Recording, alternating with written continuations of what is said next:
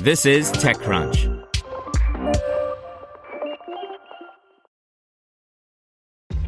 This episode is brought to you by ShipStation. You know, some things take a lot of work, like sending little robots to far-off distant planets. And just as that's challenging, so too is running a successful e-commerce business, especially when there's so much to do. So I want to introduce you all to ShipStation. Now, I love using ShipStation because of its easy-to-use dashboard, which makes managing orders and printing labels a breeze and super smooth. Oh, and the customer service is just out of this world.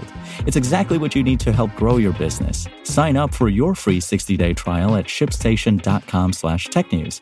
That's shipstation.com/technews. This is TechCrunch.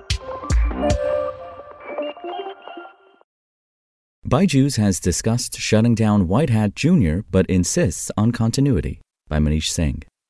Byju is weighing whether to wind down WhiteHat Jr., a coding platform that it acquired over 2 years ago at an enterprise value of $300 million, as the edtech group looks to cut expenses and eliminate a business unit that has drawn considerable criticism to the firm.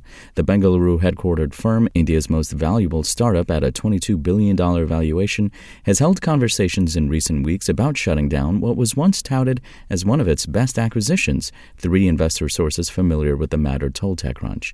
It has not reached a decision yet, but is tilting toward continuing the business, though, with focus on organic growth, another person familiar with the matter said. The discussions come at a time when Byju is cutting costs across the company.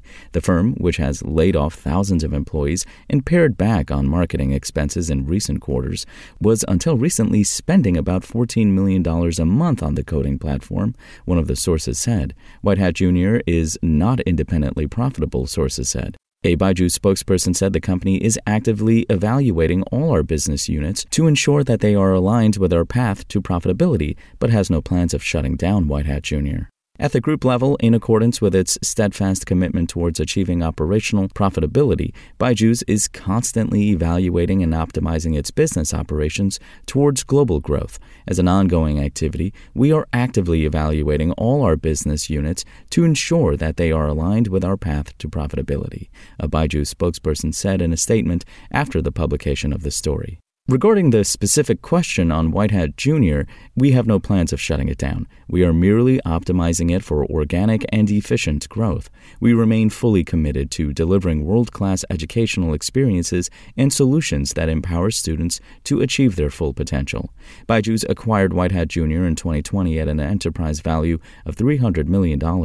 A considerable amount of the payout, however, was tied to future growth metrics, which meant that Byju eventually spent less than $235 million on the acquisition deal, said one of the aforementioned sources who, like others, requested anonymity discussing private matters. The coding unit has drawn criticism from many for its misleading claims, quality of teaching, and aggressive tactics to court students. WhiteHat Jr. infamously also sued some of those critics, a move that attracted the firm even more backlash. It later withdrew the lawsuit. WhiteHat Jr. founder Karan Bajaj left Byju a year after the acquisition, and according to one of the sources, has engaged with investors in recent weeks to explore raising a funding round for his new startup. He couldn't be immediately reached for comment.